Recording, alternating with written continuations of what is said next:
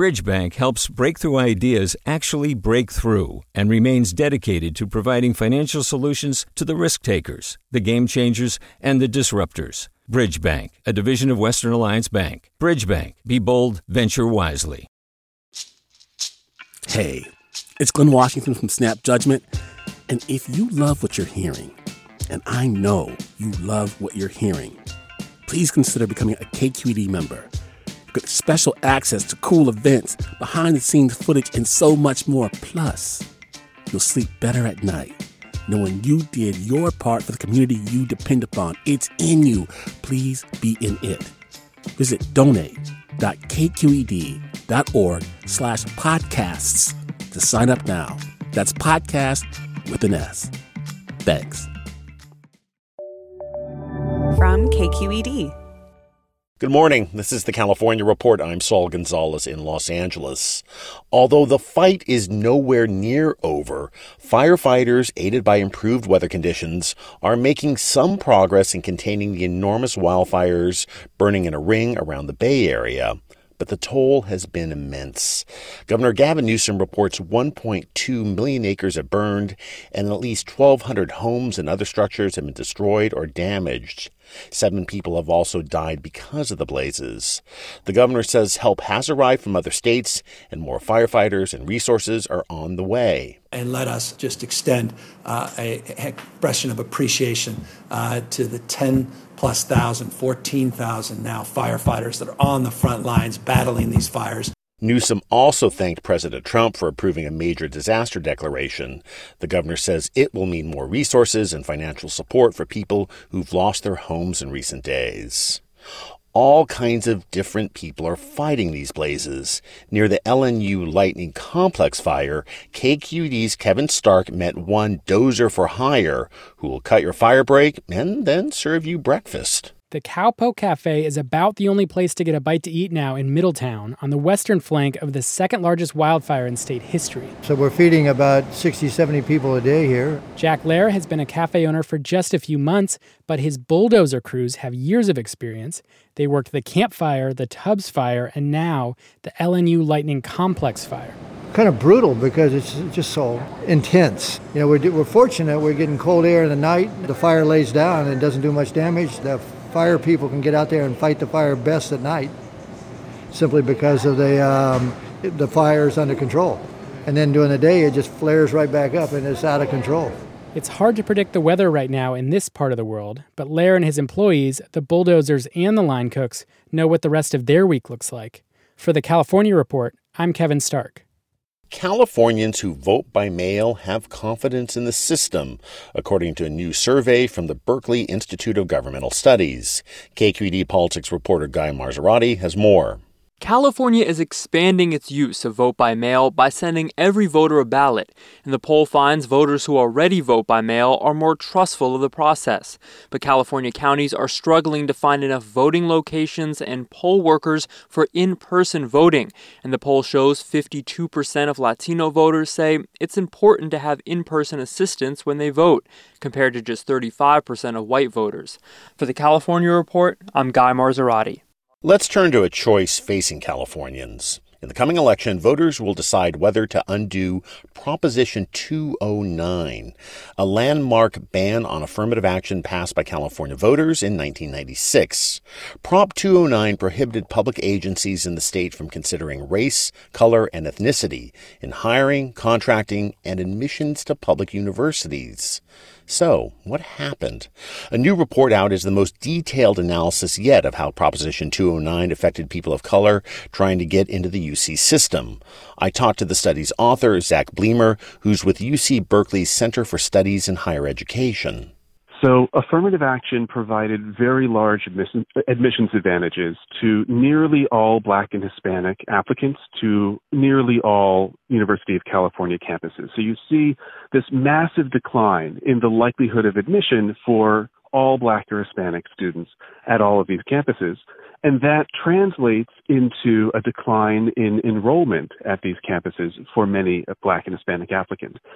So on average, Black and Hispanic applicants to UC Berkeley became about 25 percentage points less likely to be admitted at Berkeley There's a decline in likelihood of admission at UCLA by 16 percentage points, a decline at San Diego by 19 percentage points.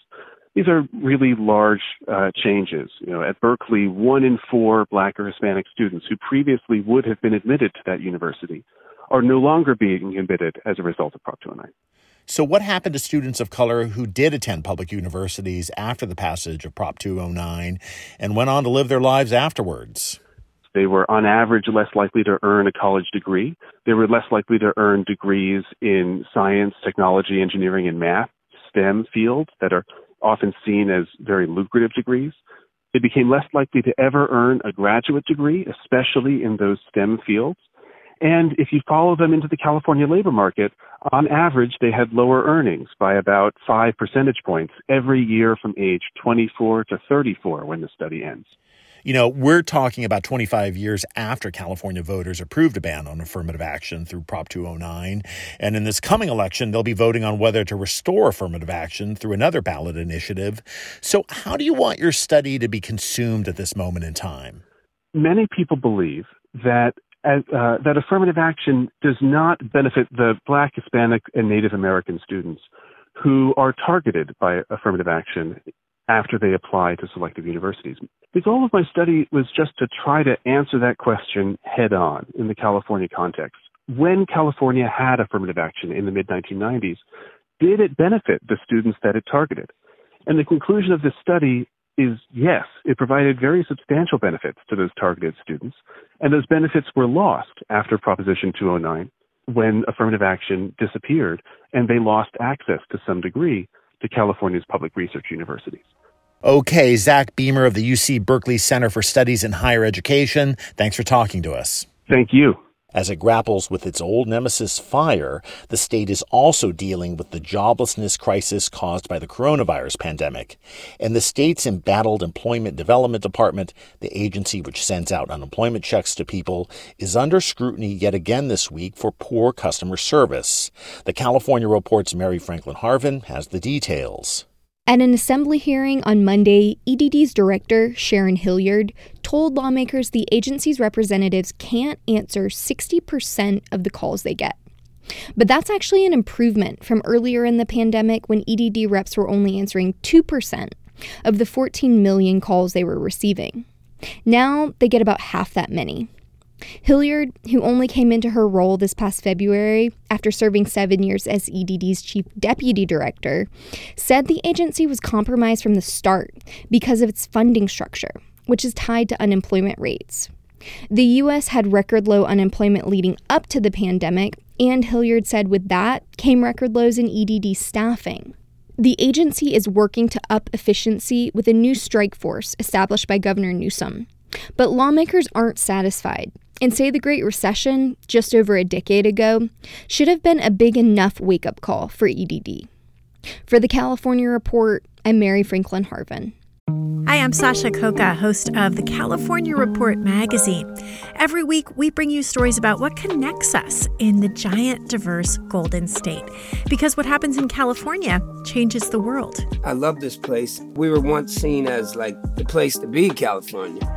The land of milk and honey. That's where you go to Sunshine State, but we just have challenges right now. KQED's California Report magazine. New episodes drop every Friday, wherever you get your podcasts.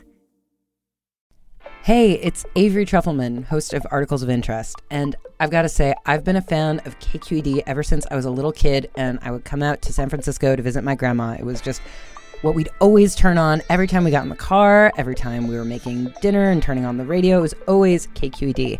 And then over the years, I've become a massive fan of KQED podcasts because this is local reporting at its best. These are answers to questions you've always wanted to know, interviews with exciting, unusual voices, necessary journalism, all told with love and care and artistry. And did you know that a majority of KQED's funding actually comes from members? It's just people like you and me supporting the programs they love, while also getting access to cool events, behind-the-scenes footage, and so much more. If you want to sign up and be a part of this amazing community, visit donate.kqed.org/podcasts to become a member today. That's podcasts with an S.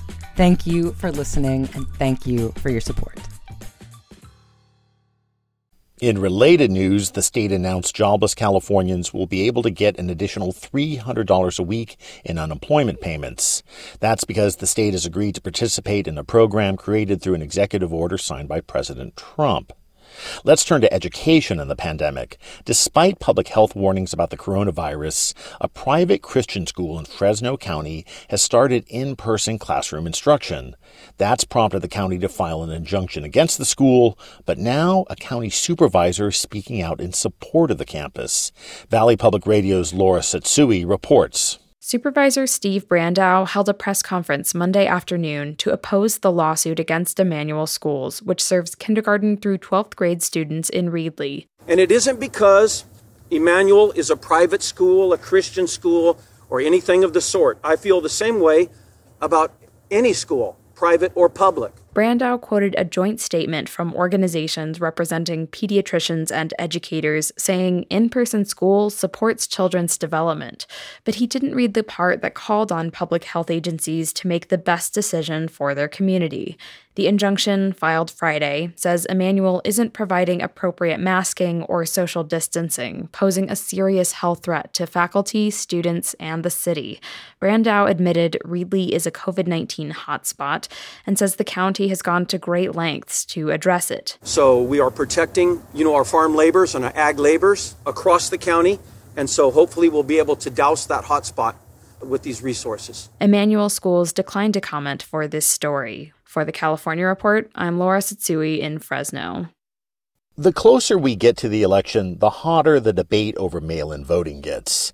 Californians who vote by mail have confidence in the system, according to a new survey from the Berkeley Institute of Governmental Studies. KQED politics reporter Guy Marzorati has more. California is expanding its use of vote by mail by sending every voter a ballot, and the poll finds voters who already vote by mail are more trustful of the process.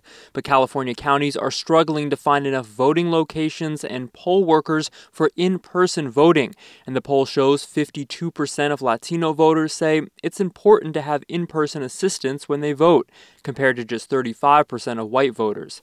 For the California Report, I'm Guy Marzorati.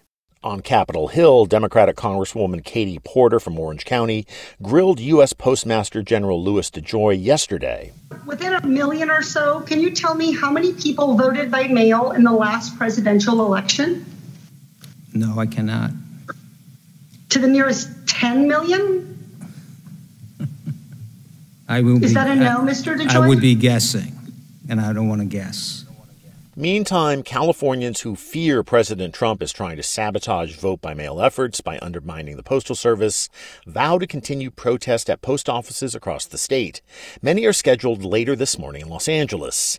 At one demonstration in LA's Los Feliz neighborhood over the weekend, I talked to Claire Woolner about her worries. So I want everyone to be able to mail in their vote. I want it to not be a worry. I want people to not worry about missing the deadline. That's what I want. I want people to not be worried about their vote being heard. And I most importantly actually want people to know that their vote matters. And how are you going to vote yourself? I'm going to go to the polling station. Oh. Yeah. Oh, so you're not going to vote by mail? No, I'm going to go to the polling station and I'm going to offer to harvest ballots for people. Because that's something that we can do in California. That's Claire Woolner. Her mention of harvesting ballots is another flashpoint in the election. Also called ballot collection, it's the practice of people picking up someone else's signed and sealed ballot and delivering it to a post office or voter drop-off box. Starting with the 2018 election, California law permits ballot collection. Republicans generally don't like the idea. And that is the California Report for Tuesday, August 25th, a production of KQED Public Radio. Remember, you can listen to our California Report podcast. Get it wherever you get your podcasts. I'm Saul Gonzalez in Los Angeles. Have a great day. Support for the California Report comes from Eric and Wendy Schmidt, whose philanthropy harnesses the power of people and science to create innovative solutions for a healthy environment, just societies, and opportunities for human achievement. Personal Capital, offering remote telefinance services with financial advisors and digital financial planning tools, personalcapital.com. And Water Heaters Only, specializing in the repair and replacement of water heaters since 1968, Licensed and insured, open 24 hours a day, every day. Learn more at waterheatersonly.com.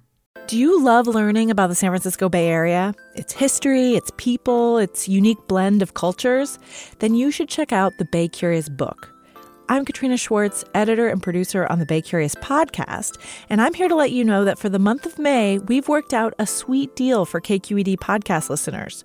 Right now, you can get the Bay Curious ebook for $1.99. That's right, $1.99. Just search for Bay Curious wherever you get your ebooks or find a link in our show notes. This offer does expire at the end of the month, though, so you'll want to act on it fast. Happy reading!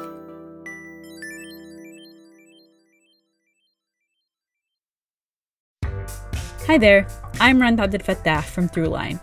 If you're listening to this podcast, you know that KQED produces exceptional storytelling that keeps you informed, inspired, and entertained. Their podcasts cover issues from your neighborhood to the entire country and everything in between. Support this work today. You can help us continue to bring quality podcasts to your ears. Just head to donate.kqed.org/podcast. That's donate.kqed.org/podcast.